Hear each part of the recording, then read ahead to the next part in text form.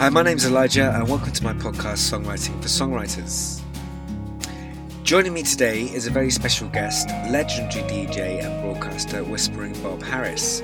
I thought it'd be really interesting to speak to Bob about songwriting and songs and hear his point of view about what makes a great song and his favourite songwriters, how he picks songs for his show, and thought that might be interesting to you, whether you're a songwriter or just a lover of music.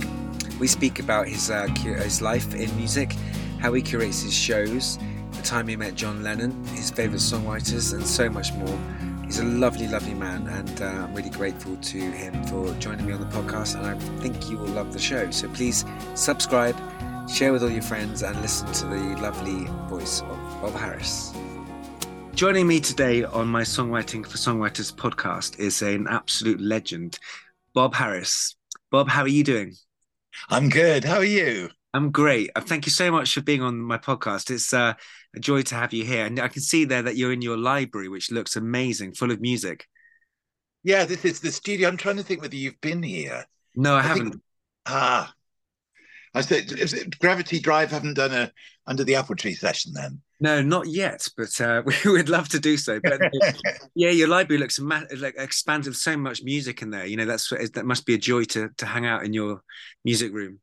Yeah, it is. I love it. This is my studio. So there's a session area to my left. Yeah, I've got you propped up against the Mac screen, and to my right is my workstation where I put all my programs together and do my writing. fantastic, fantastic. It's always good to have a space, isn't it, to be able to listen and do your work. It's an Yeah, important. it is. I love it in here. Well, I first set the studio up nearly 20 years ago. Okay, wow. And I've got a little office next door as well. So when I want to go somewhere separate, I've got Yeah, a little cabin next door. So fantastic. yeah, it's good. Good, good, good. So, Bob, I mean, obviously, you know, you are loved and by so many people in the UK and across the globe, predominantly because you're of your voice. You as a broadcaster, of a curator of music, and you've done that for generations. Like my generation, I grew up in the '90s, rewatching episodes of The Whistle Test and being introduced to music almost second or third hand from the time they were broadcast. But you're a major figure, and love for all the right reasons, because you care deeply about music. But the question I'd first like to ask you is, do you remember the first song you fell in love with that captured your imagination as a younger man? I do vividly. It was Diana by Paul Anka Oh, wow. playing on the jukebox at a little East Coast holiday town called Cromer in the mid Wow. 50s. It was Wow. 1957. I was walking down the promenade with my mum and dad, and I heard this record being played on the jukebox of a coffee bar. The door was open, and I went in and I cashed all my holiday money into Threepenny Bits because that's what the jukebox took. And I just fed all my Threepenny Bits into the jukebox so that I could play this record over and over. Oh, And wow. that's what triggered my love of music. It was how I first started buying records because I wanted to buy Diana and own it. Yeah. And then I got a little dance set record player and started buying my singles. And I honestly think, we used to have record hops in the cellar at my mum and dad's home. I had my record player down there, and friends would come over, and we'd play each other our favorite new singles. I'd be buying mine down at the local record shop in Northampton, and I take my records home. People would bring their new singles over, and so I would be playing them. I don't know, the new Jerry Lee Lewis single. They'd be playing me the new Ricky Nelson single. And I remember playing Buddy Holly's Heartbeat one day and just seeing the expression on everybody's faces and seeing the joy that music gave them. And that was the moment I felt that's what I wanted to do, to communicate this beautiful Yeah. feeling that you get from music to other people. So I think what I'm doing now is just a bigger version of what I was doing in the little cellar then. Fantastic. Are you somebody who, you mentioned that Diana song? Are you somebody who listen when you hear a song that you love? Do you listen to the same song repeatedly? Is it? 'Cause I do that myself. Is that a thing? I Like, do. Yeah, it is the thing. Yeah, I do it all the time. Or I'll go back. to something, yes, I mean, obviously a new song that I hear that I just want to listen to again and again. But there are a few songs that I go back to at certain moments. I mean, it's funny actually. There was an album out exactly 10 years ago, which is kind of, or was even at the time, somewhat derided, but I think is a genuinely great album, and that's "Here's to the Good Times" by Florida Georgia Line. It's the one Okay. with Cruise on it, but it's also got a track on it called "Round Here," and the lyrics, the production, everything about it. It's such an up record. Yeah.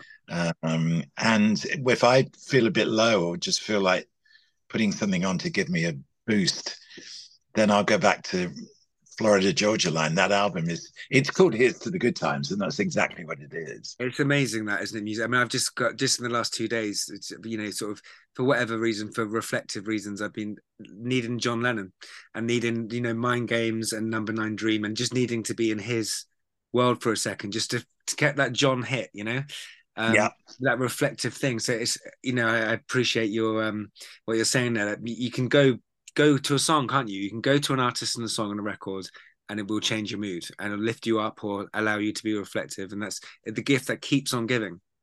yeah, it is. I mean, music is a fantastic platform for unification as well.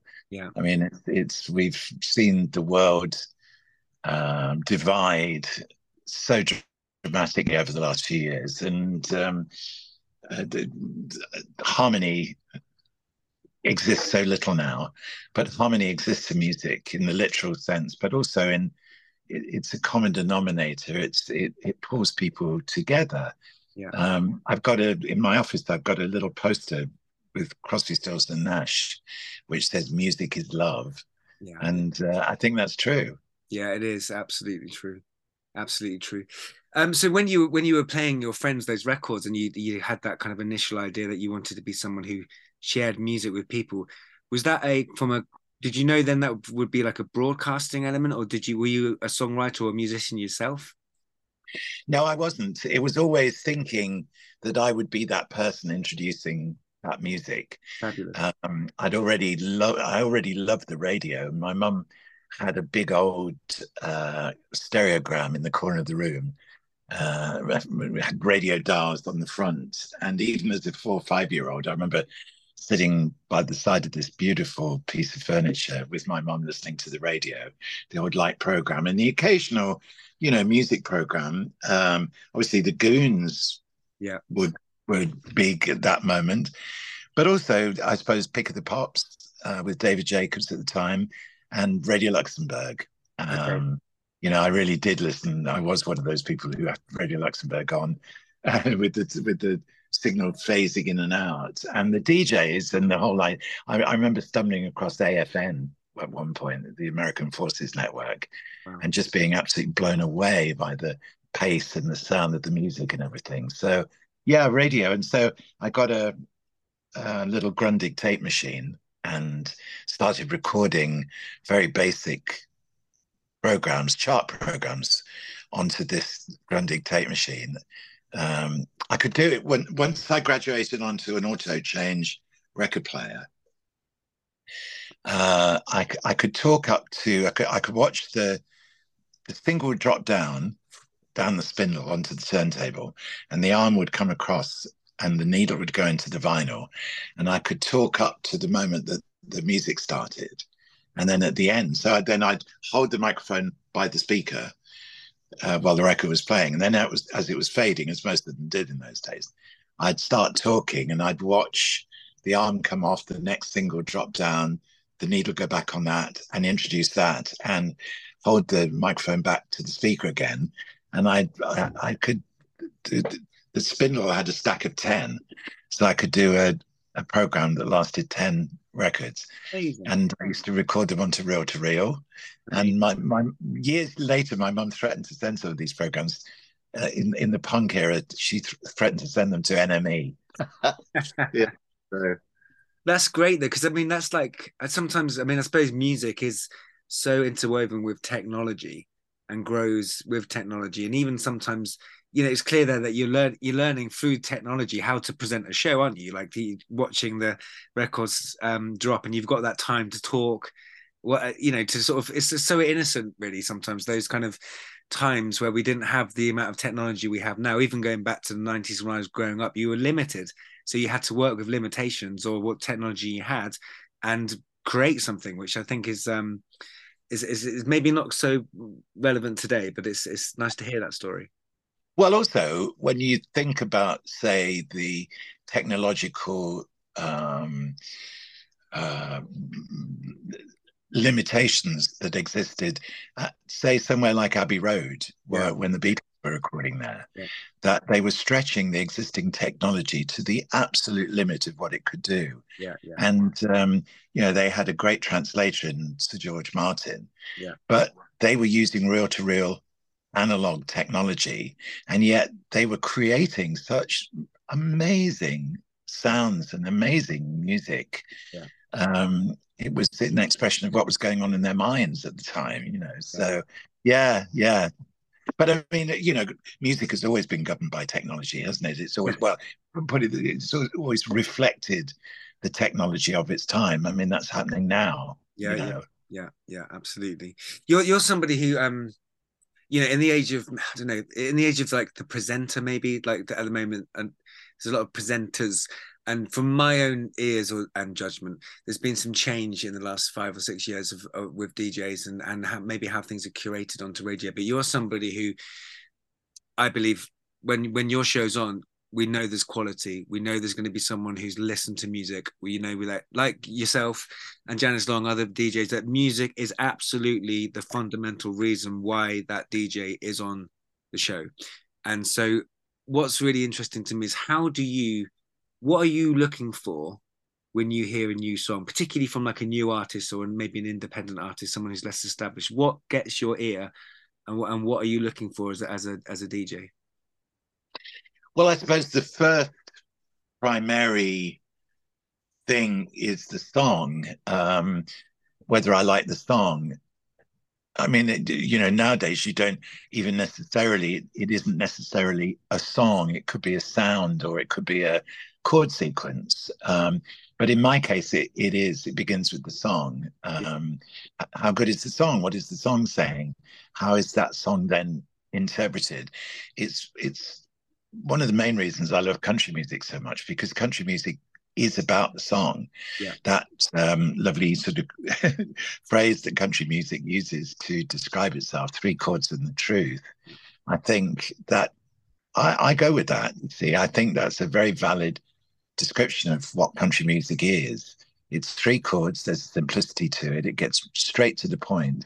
Three chords and the truth. The truth is at its best, country music is telling the stories of the lives of the people who listen to it. So yeah, that's a big strong. The song, it begins with the song, as far as I'm concerned. yeah.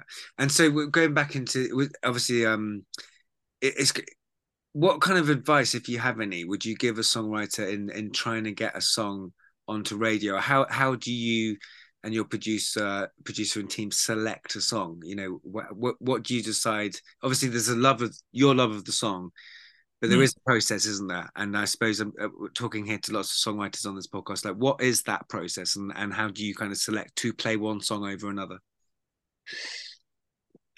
Well, we reach an element of subjectivity here now. Obviously, I mean, I'm the Mark Hagan and I work together as a brilliant team.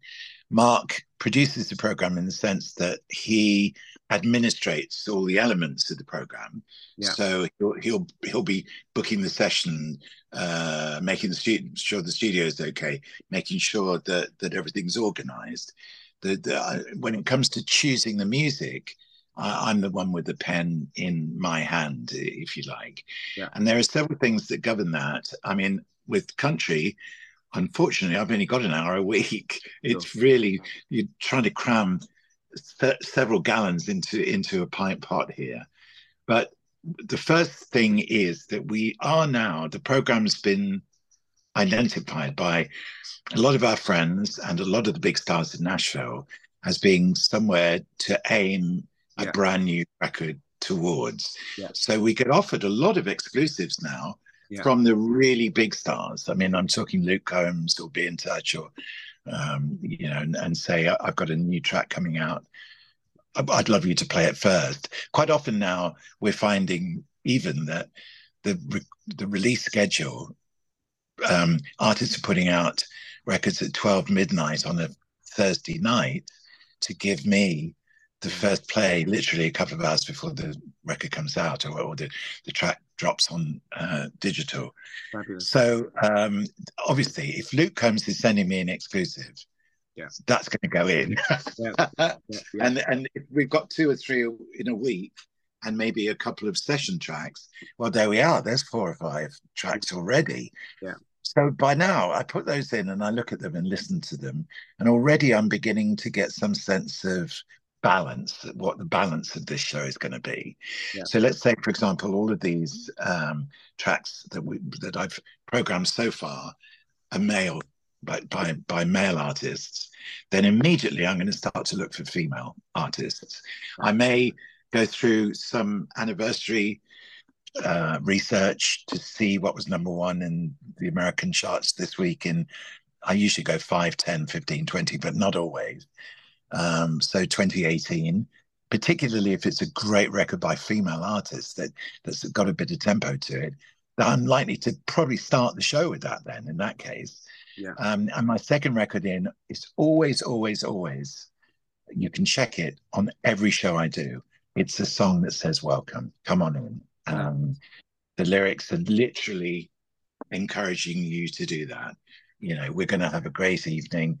We've got the songs, listen to the radio, whatever that message is, you put it all together. And that's my second song. Great. So it's not, then I do the menu for the show. And it's the third song that we're beginning now to get into the meat of the program. Yeah. And certainly in the mid section, probably from, I don't know, 25 past 9 to about 9:45, there's the meat. And then as we come back out, I'm beginning to build towards Trevor Nelson, who's coming next and putting tempo in. And so there's a sweep. There's what I call a flow through. Yeah. And I'm choosing literally track by track, because as I put this next track in, the chances are, it's something new, but it'll trigger a memory of something I've heard a little while ago, or an oldie that I can make a segue with. And so it's quite, it's an art. Yeah. It's a very creative process, and it's a process that I absolutely love. And does that exist? Are you doing that through the week as you're thinking about the show? Are you sort of thinking about the kind of curating each show? Well, Mark will send on Friday. He sends me what we call in play.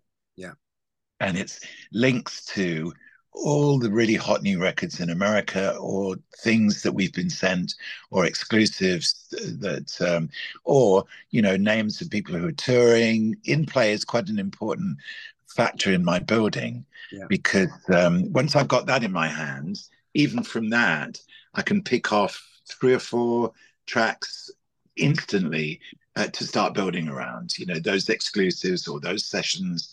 And I love having something to build out from, because as I say, once something goes down on the paper, then you've got a sense of tempo, because maybe the tracks that I'm looking at so far are quite slow. So it needs an injection of more tempo around them. Female, then style. We haven't got any bluegrass in this week, or we haven't got any old time in this week, or there's no really vintage country in this week, let's say. So I'm looking to weave those other elements into that show as well. So I always say to people, as far as the country show is concerned, if you can take an overall view of it across maybe 5 or 6 programs, it's in that way that you're getting a sense of the span of everything we do on the show. So the balance is really important to me, and making sure that I also go into the Americana charts quite a lot and pick out some new names that I think people might find interesting. So every week there's someone in there almost certainly that you won't have heard before. So it's really, I love doing it. So I get in play on Friday, and then it's funny because I do it when I'm least expecting it. What I don't particularly like to do is sit down to work. I like to let the moment arrive when I'm, I'm in the garden or something. And I suddenly get an idea, Yeah. and then I'll come down to the studio, and then I'll be here all day. I do have to say, when I listen to the show, and I've listened to the show over the years, I do really feel like that. Like you said, that you're a friend introducing music to other friends. That often it's just such a joy that you've thought about the records and how they link and the segues and like you take. I always feel like you take me on a journey and kind of inform me about music, and then but what I particularly like is this: you almost feel like you've played a record and it made you think of this other record, and that link of your personality, choosing record to record, it's a really it's an art form. It really is, and it's almost I think on modern radio it's a bit of a lost art form, really. So, from my point of view as our band, when we got an email ping from you back in the day when you said I would send me your song circles to I might include it on the show, which you did. It was such a blessing to kind of, because of that, because you're a respected broadcaster who curates from a love of music. Getting your support was, such a big thing for us to kind of believe in ourselves and the impact it had, and for many other people that I know that you've given your kind of stamp of approval and blessing. But Bob, who are your favorite songwriters? I know it's a hard question, but who would you name as your favorite songwriters? Um, I love Beth Nielsen Chapman. It's great. I think she's so wonderful and honest and open in her writing. There's a song of hers called How We Love, Yeah. which just says everything about how I feel about life. I've learned a lot from Beth anyway through the years because she is such an extraordinary person. I love Laurie McKenna. I think Laurie is a brilliant writer. John Prine, obviously, the late John Prine. Um, I think Ashley McBryde is fantastically good. You hear the plane going over. Yeah. Yeah. I'm quite close here to Bryce Norton, Okay. and so we sometimes get helicopters and little light aircraft come over. It always seems to happen when Miles and I have just set up to do a recording. I'm Brilliant. not kidding. The number of times we've opened the microphone fader, And and then just exactly as I'm taking a breath to start to talk, we can hear in the distance a helicopter approaching. fantastic. It's really quite amazing. It happens with stunning regularity. But yeah, Laurie McKenna, John Prine. Yes, I'm going to take you back to my computer because I love William Prince, Yeah. by a Canadian artist. But I've just finished putting this Thursday's show together, and if I just pick off a couple of names, Yeah. because there's one in particular that he's been around for a little while, but I've personally only just discovered him. See, what I do is, well, you can see this, Yeah. but Yeah. yeah. These are the files of all the shows from this year so far. Great. So yeah, his name is Logan Ledger, Okay. and he's got an album coming out called Golden State, and it's absolutely glorious. It really is. I'm also a massive fan of Lucas Nelson. Yeah. And in this show here, Sierra Farrell, she's got a track out on her Long Time Coming album, which features Billy Strings. And, he's an exciting new bluegrass artist. Yeah, and I've got Ashley McBryde singing cool little bars early on in the show as well. Brilliant. So, Bob, you were like broadcasting in. I mean, it still is a great time for songwriting, but in let's say a golden period of songwriting, and introducing us to new songwriters who became legends. How do you think songwriting has evolved or changed from the 70s to today? Do you notice a different kind of songwriter, or do you think it's evolved? I think obviously topics are very different now from what they were. I mean, lyrics have changed to reflect the times. Yeah. So in that way, songwriting has changed. There's Yeah. also a huge amount of technology, often now that's brought into play to assist with songwriting. But when you really strip it back, it's the same as it was. It's a person with ideas beginning to chisel them into shape and create a piece of music.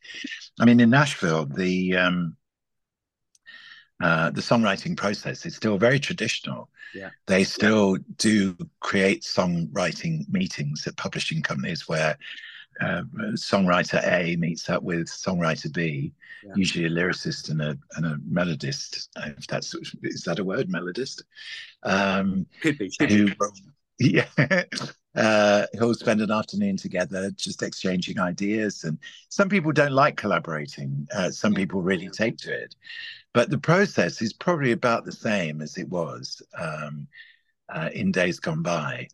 I mean, I'm currently doing some tour dates with Martin Joseph. And every now and again, I get Martin to explain to the audience his way of writing, which is incredible. And it's he has a notebook, a big old notebook, and he opens it up. So you've got two blank pages. Yeah. And on the page on the left, he's maybe got an idea for a song. And it happened, for example, fairly recently when he was commissioned by Radio 2 to write a song for a project. They commissioned 5 songwriters to write songs that reflected the life of people living in the northeast of England, particularly the struggles that some people are experiencing.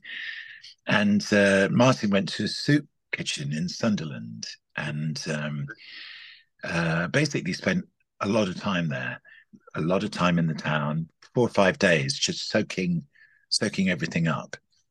And what he does is he puts Ryan Adams in the funny sort of way, used to write in the same way, start putting words, just the odd phrase or a little sentence on the left-hand page. So as he was sitting in the soup kitchen, for example, he really would write soup kitchen, bread, poverty, happiness, care, warmth, all of sort of various things that he was seeing in front of him. And the real kind of click moment for him with the song was that he was building up to start to write was there was a woman there who was sort of, in a very, very bad way. And the woman who runs the soup kitchen went over to her to see if she was okay. And she took her a cup of tea. And the woman who was in such a bad way said, "Oh, you've brought me a cup of love." And Martin thought that was such a beautiful phrase, and that immediately, right? That's not just going to stay on the left-hand page. That goes across onto the right. So, "Cup of Love" was one of the first things that started filling the. And he'll look, even say in a local library, he'll just go in there and go along the spines of the books, and suddenly see a title that triggers him in some way. And now he's got a title, and then he'll build from that. So, the art of songwriting, it's obviously completely individual. Everybody has their own way of doing it. But I don't think that the actual process of songwriting is going to change. I think the way, Martin being that beautiful craftsperson that he is, it'll always be along the lines of the way that Martin works. That's how songs are written. Fantastic. I mean, one of the joys of making this podcast is, putting songwriting, deep diving songwriting, and the process you've just spoken there about Martin's. It's so brilliant to hear as a songwriter, because each episode I'm finding out more about how, we had Beth Nielsen Chapman on a couple of weeks ago, Ron Sexsmith, Scott Matthews, Catherine Williams, and each person has a slightly different way of doing things, but there's some similarities too. So one of my questions I'd love to ask you, you've hung around with so many songwriters, from huge stars like Elton John, Robert Plant, to people that are in the country genre, all sorts. Do you think there's a like common thread or a common kind of way of being or characteristic that you can spot as an observer of songwriters? Do you think there's a sort of, or they're all different people, or do you think there's a commonality? I think the commonality comes with great songwriters that they're writing from the heart. You know, they're prepared to kind of expose the inner workings of their soul. Yeah. That they're unabashed and unapologetic about doing that. That there's a sincerity and a reality to their writing, that they're not kind of making it up because that word rhymes with that word. You know, it really is coming from somewhere much, much deeper than that. I don't know whether you've chatted with Martin, but I mean, you know, he would be a fantastic subject for your podcast, Elijah. He really would. I think his way and you know, his depth of sincerity is just phenomenal. Yeah. And he backs that up, of course, with his charity, the Help Yourself Trust, where Let Yourself Trust, rather, where he takes on projects one every 6 months and raises money for soup kitchens, or for a classroom in Palestine, or, you know, for a centre in Edinburgh, or whatever it is. And so the songwriting and Martin's sincerity and passion are completely intertwined. And I think when you find that, like with Beth, you know, Robert always said you can always tell when somebody really means it. And I think that's the key to great songwriting, you know, when you really mean it. Yeah, there is a difference, isn't there? You can hear it. It's some records and songs just arrive and they are bang, there they are. How did you pick and curate bands for the Whistle Test then? Was that a similar way that you kind of pick the songs for the country show? No, that was, to start with anyway, that was very, very different, because when I first started on Radio 1, my first 4 shows were sitting in for John Peel, actually, in August 1970. And my producer, Jeff Griffin, who's in his 80s now, Jeff, I saw him a little while ago, actually. He said to me, you bring in all your music, because this is your chance now to express yourself in that way. And I'll teach you how to put a program together. Great. So when I was describing earlier the way that I program build, so much of what the way that I create the framework for the music in the show, I learned in those early days from Jeff. You know, it's funny because nowadays, but it's true. Jeff always said to me, right, start the program with something bright and familiar, because then you'll hook somebody in, you know, you'll hook people in. So I always do. I always start with something bright and familiar. Right. That second song of mine is always the one that says, right, hi, come on in, you know. So it was a wonderful time, those early days in the BBC at the time, because you did have that kind of freedom. And once I established myself at the BBC, on radio at least, there was an understanding that I'd established I was able to build my own shows, and they gave me the space to do that. So when I went across to Whistle Test, I expected that that's what my role would be. Sure. And of course, Mike Appleton, who's the producer of the program and founder, put me right immediately. No, you are the presenter of the show. Right. And the criteria at the time was that he wanted a broadcaster who could, or a journalist who could broadcast. So in other words, writing was an equally important part of your role as a presenter. So writer, researcher, all the presentation of the program was Yeah. delegated to me. Wow. All the choice of music was Mike.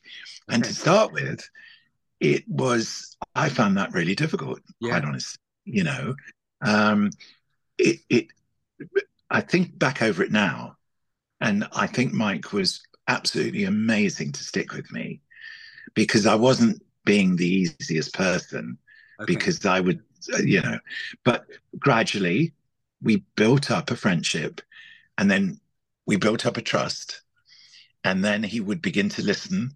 I would be out seeing bands. I'd see a band at the Marquee or something a couple of nights before and say, I've seen this incredible band. I've heard this track on this amazing album. I'll bring it in and I'll play it to you because I was getting a lot of imports and stuff. Yeah. So I became the program's kind of eyes and ears out on the ground, as it were.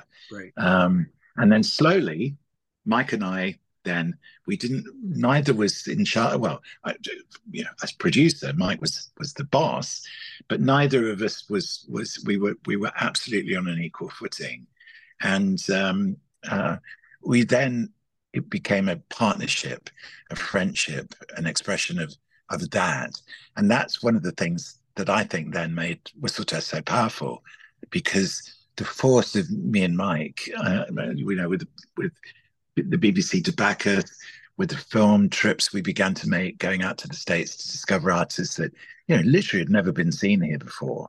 By the time we got to the mid-70s, the program really did have a power to it. And that was a lot to do with the fact that Mike and I had now forged a partnership, which was a really strong bond. Yeah. So that was amazing. It was amazing the way that process took place. And I think, as I say, a lot of it was to do with Mike not running out of patience with me and sticking with me, which he did.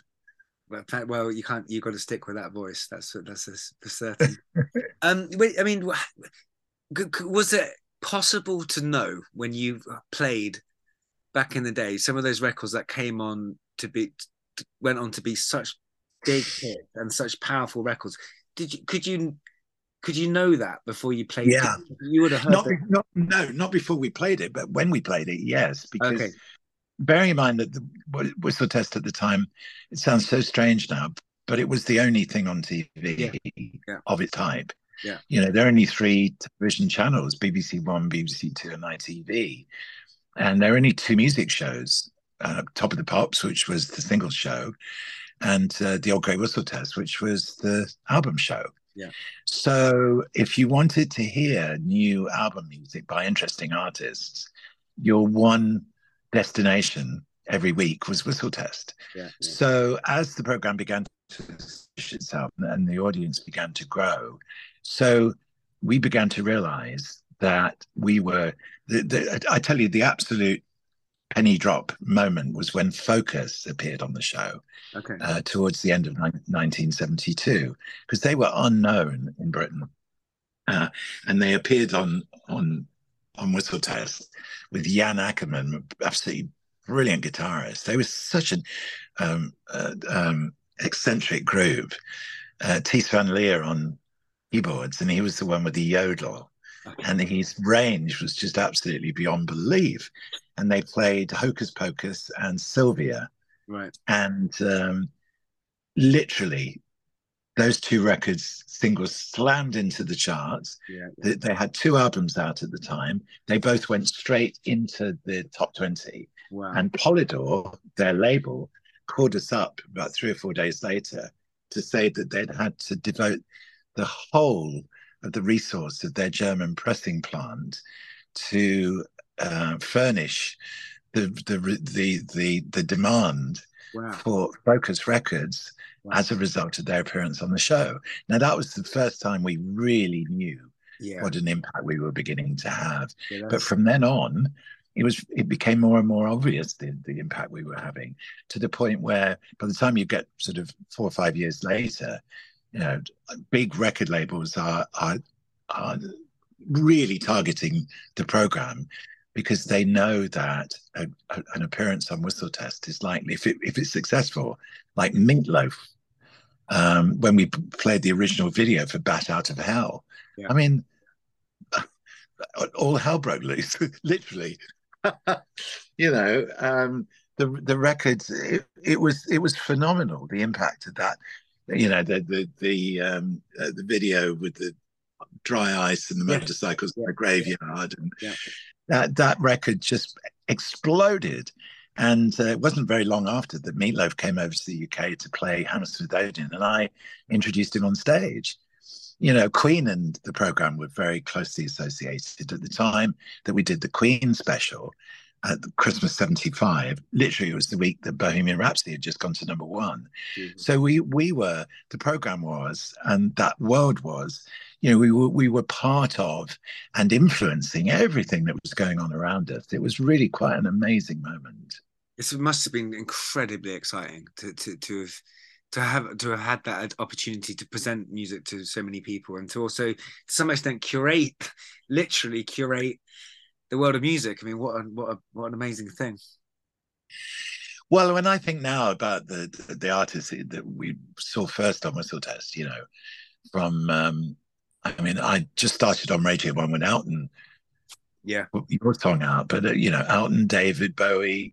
Then, as we got deeper into my time on the program, it really was, you know, the Eagles, Jackson Browne, Steely Dan, Little Feat, Bonnie Raitt. I mean, that West Coast sound Yeah. was Joni Mitchell. It was made for Whistle Test and vice versa. Yeah. And we used to spend a lot of time out in Los Angeles. I mean, we really did. Funnily enough, over the last couple of days, I've just been writing a profile on Brian Wilson. Wow. And it's given me a chance in my head to revisit LA in the '70s, because I did a couple of big interviews with Brian in '74 and '76 in Bel Air and, you know, Sunset Strip, the sunshine, the beaches, the culture. It was the music, the radio stations. It was phenomenal. And there was a station, because LA has always been, it's always had the boss jocks. You know, I remember not being there in the '60s, but hearing about this amazing station there called 93 KHJ, Yeah. which, you know, you could probably make out a case for being the biggest radio station in the world at that point. Well, by the time we got there, KHJ was in decline, but other stations had come up, and exciting stations. And in particular, there was a station called KTNQ, 10Q, that was blasting, you know, real hot '70s music down Sunset Strip, you know, and all the cars had 10Q on their dials. And I got a call from one of the DJs on 10Q, a woman called Nancy Plum, who she was doing the evening show, and she was, I mean, her show was huge in LA at the time, and she invited me on. And so I went down to the 10Q studios. It was fascinating to go in there, because, you know, so much of all the music was being triggered off carts. So all the walls were lined with carts. Wow. And Nancy was doing this really fast-paced show. And here was me with my voice, BBC, London, England, and all of that. And we had a really good chat. And so the final record, just as our chat was coming to an end, she started, we began to hear the intro to Jive Talking. Wow. By the Beach Boys, and if you can, by the Bee Gees rather. Yeah. And if you remember, you know how it builds, yeah. and it does quite a lot of that guitar, yes. before you finally get boom boom boom jive. Yeah. So there's quite a lot of intro. So she said, "Well, thanks, Bob Harris, for being here. What station are you on, Bob?" And I go, 10Q. She says, "No. What station are you on, Bob?" I go, 10Q. She said, "No. What station are you on, Bob?" I go, 10Q. And she said, "That's more like it." And then all of it up to the vocals, right? So Mike hadn't come down to the station with me, but he'd been listening back in our hotel. So I suppose I got back to the hotel about 10:30, 11 o'clock after being on Nancy's show. And I walked in and I said, "So did you hear it then, Mike?" He said, "Yes, I did." I said, "What did you think?" He looked at me, he said, "Seduced by the media." But I've always remembered that. But a little while ago on Instagram, I got a DM from Nancy Plum. Wow. And she said, "Do you remember me? Wow. Do you remember that night you came into my show?" And of course, I go, yeah, do I? It was one of the highlights of my entire time on the West Coast, you Fantastic. know. Yeah. So, yeah, I mean, it really was an amazing time. I was thinking actually, Ava and I were listening to Drive Talking the other day. Actually, and funnily enough, it came on, and I thought, do you know that's quite a country song when you think about it? Like it's got that disco element, but hearing it for the first time in a while, it sounds kind of countryish. Just to put that out there for you. Well, I mean, the Bee Gees as a production unit as well, in addition to their own incredible track record. Again, I stopped off at Criteria Sound a couple of times and spent time with them in Miami, which was absolutely amazing. Well, their after Spirits having flown, which was the sort of big follow up to Saturday Night Fever, they then started working, didn't they, with producing other artists. And in fact, they saved a whole load of careers that at that point were in jeopardy. Barbara Streisand, Yeah, Dionne Warwick, and of course Dolly Parton and Kenny Rogers. yeah, yeah, Islands in the Stream. yeah. Yeah, yeah, Truly remarkable yeah. creators. So, Bob, a couple more questions, if you don't mind. One of the I'm a huge Beatles fan, and I went on your website the other day, and you are as well, because I believe the Beatles are the most played band on your shows from your archives, and that I managed to find that information. And you had a one of John's greatest interviews. I think you spoke to John Lennon, and what were your thoughts of meeting John in that interview, and him as a songwriter? Oh gosh, well, where do you start now? I mean, there is the definitive honest writer, bearing your heart writer. John didn't leave anything out on the pitch, did he? He gave everything, and that's how I felt about him before I met him. How incredibly wholehearted he was about every single thing he did. Yeah, even going back to the middle of Beatlemania and Help. Yeah, Help was real. Yeah, That's what he meant. That yeah. song, Help, I need somebody. Help, not just anybody. Yeah. When I was young and so much younger than today, it was. I never needed anybody in any way, but now at times I'm not so. I need you now more than I ever have done before. Yeah. I can't remember the exact lyrics now, but it's really, when you listen to the lyrics of Help or see them written down, God, they're really moving. And what was going on in John's head at that time? Well, Cynthia, his wife Cynthia, had been always a long time friend of mine, right up to when she passed away. And I don't know, I just felt very connected to John before I even met him. Yeah. And when I did meet him, meeting completely transcended any idea that he was John Lennon and I was this guy from Whistletest who'd flown over from London to interview him at the BBC.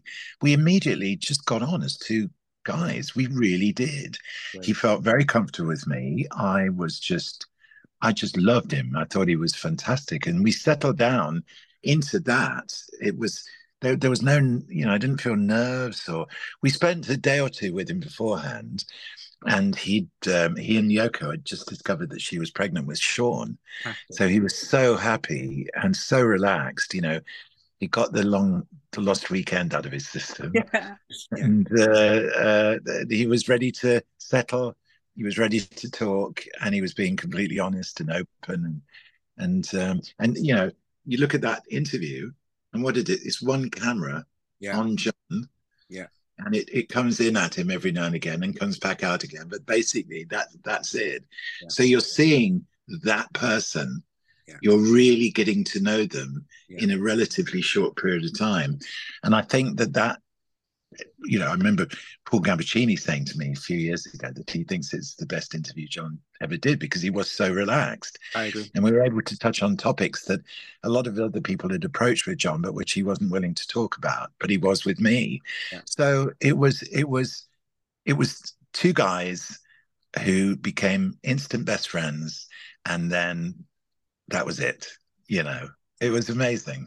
I mean, it's like I'm a big Lennon fan, so I've spent hours just watching all his interviews from Dick Cavett interviews in the '70s and gone through them all. But that one has him in a place of, maybe it's the, which you, obviously it's you and his love of you and your work and the British connection. But he like you said, and finding out about Sean, but it's just got him in a certain way, which is just wonderful. So It thank is, isn't it? Yeah, it is. I almost didn't know it at the time in that way yeah, because I was just I had this the person who was in front of me. That's yeah, who was there, kind of yeah, thing, yeah, yeah, and you could only play what's in front of you. yeah, yeah, absolutely. Using lots of football Analogies. analogy, I but it's true. And that person that I met that day or those couple of days was just so lovely, and I warmed to him so much. And it was an interesting thing also that the interview was contextualized within New York yeah, because New York was in a hell of a mess at yeah, that moment. It was bankrupt. yeah. There were piles of rubbish on the streets. I remember the taxi that picked me and Mike up from the airport from JFK to take us into Manhattan. We got into this cab. There was a huge bulletproof barrier separating us from the driver. There were springs literally sticking up through the back seat of Wow. this battered old yellow cab. And the driver said, "Where you want to go?" And Mike said, "The Algonquin Hotel, please, in Manhattan." He said, "Okay, shut up." And that was the guy. This was our introduction to New York. Wow. Well, So you had this feeling, it felt very tense on the street. yeah, yeah, yeah. Right at the beginning of the conversation, I wanted to find out how John felt about being in New York. Mm. As it happened, that question turned out. Now I think about, I hadn't thought of this before, but now I think it turned out to be quite prophetic because, obviously John got shot on the street Yeah, outside his apartment in New York, but there was a tension to it in those days, which I found really took me by surprise, and particularly having spent quite a lot of time previously in LA, which was so sunny and yeah, all the brown skinned girls and the beach and the cars and the sunshine and the music. And then you get to New York and it felt like Armageddon by comparison. yeah, And yeah. yeah. But it was interesting because each time I went back to LA, I liked LA slightly less, which is not to say I didn't still love it because I did. But Okay, each time I went back to New York, I liked it more and more. interesting. And then I got New York, I just got it. And suddenly now New York has taken over from LA in my affection. I mean, I was very lucky and still am actually, with Whistle Test. The show took me to New Orleans and to Miami and to San Francisco, New York, LA, all the major music centers at the time. And then, of course, once I started doing the country show, country took me to Nashville. Yeah, And yeah. Nashville is the best place I've ever been in my life. So, you know, Fantastic. I've actually just started reading Peter Doggett's book actually about the Beatles, kind of post split, and it just went through that whole with the Beatles' reaction to hearing about John's passing. So it's quite coincidental there to be talking about the same thing in New York and John. Bob, I'm going to thank you for your time and thank you for your service to music. Thank you for helping my band out, the Gravity Drive. And I'd like to finish the interview with one question, which would be this. I ask each songwriter if they could have written a song by somebody else, who would they have, what song would they have liked to have written? But I'd like to ask you if you could invite any guest on a show to have a session with and have a chat with, dead or alive, if you were to do a show tomorrow, who would that guest be and why would you pick them? oh my goodness.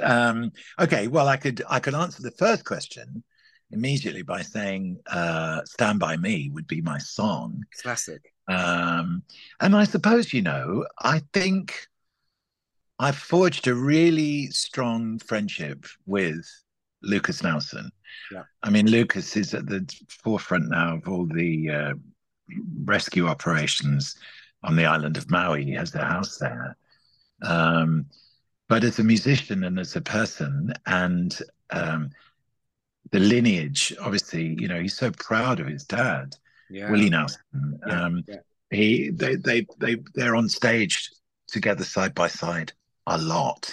Yeah. And I think the stories, the life, just you know, Lucas just has music coming out of him the whole time, and so yeah, I would say Lucas Nelson. What a fantastic answer. Bob, thank you so much, my friend, for being with us today and for sharing Well, your time. thank And you. It was good. thank you, Bob.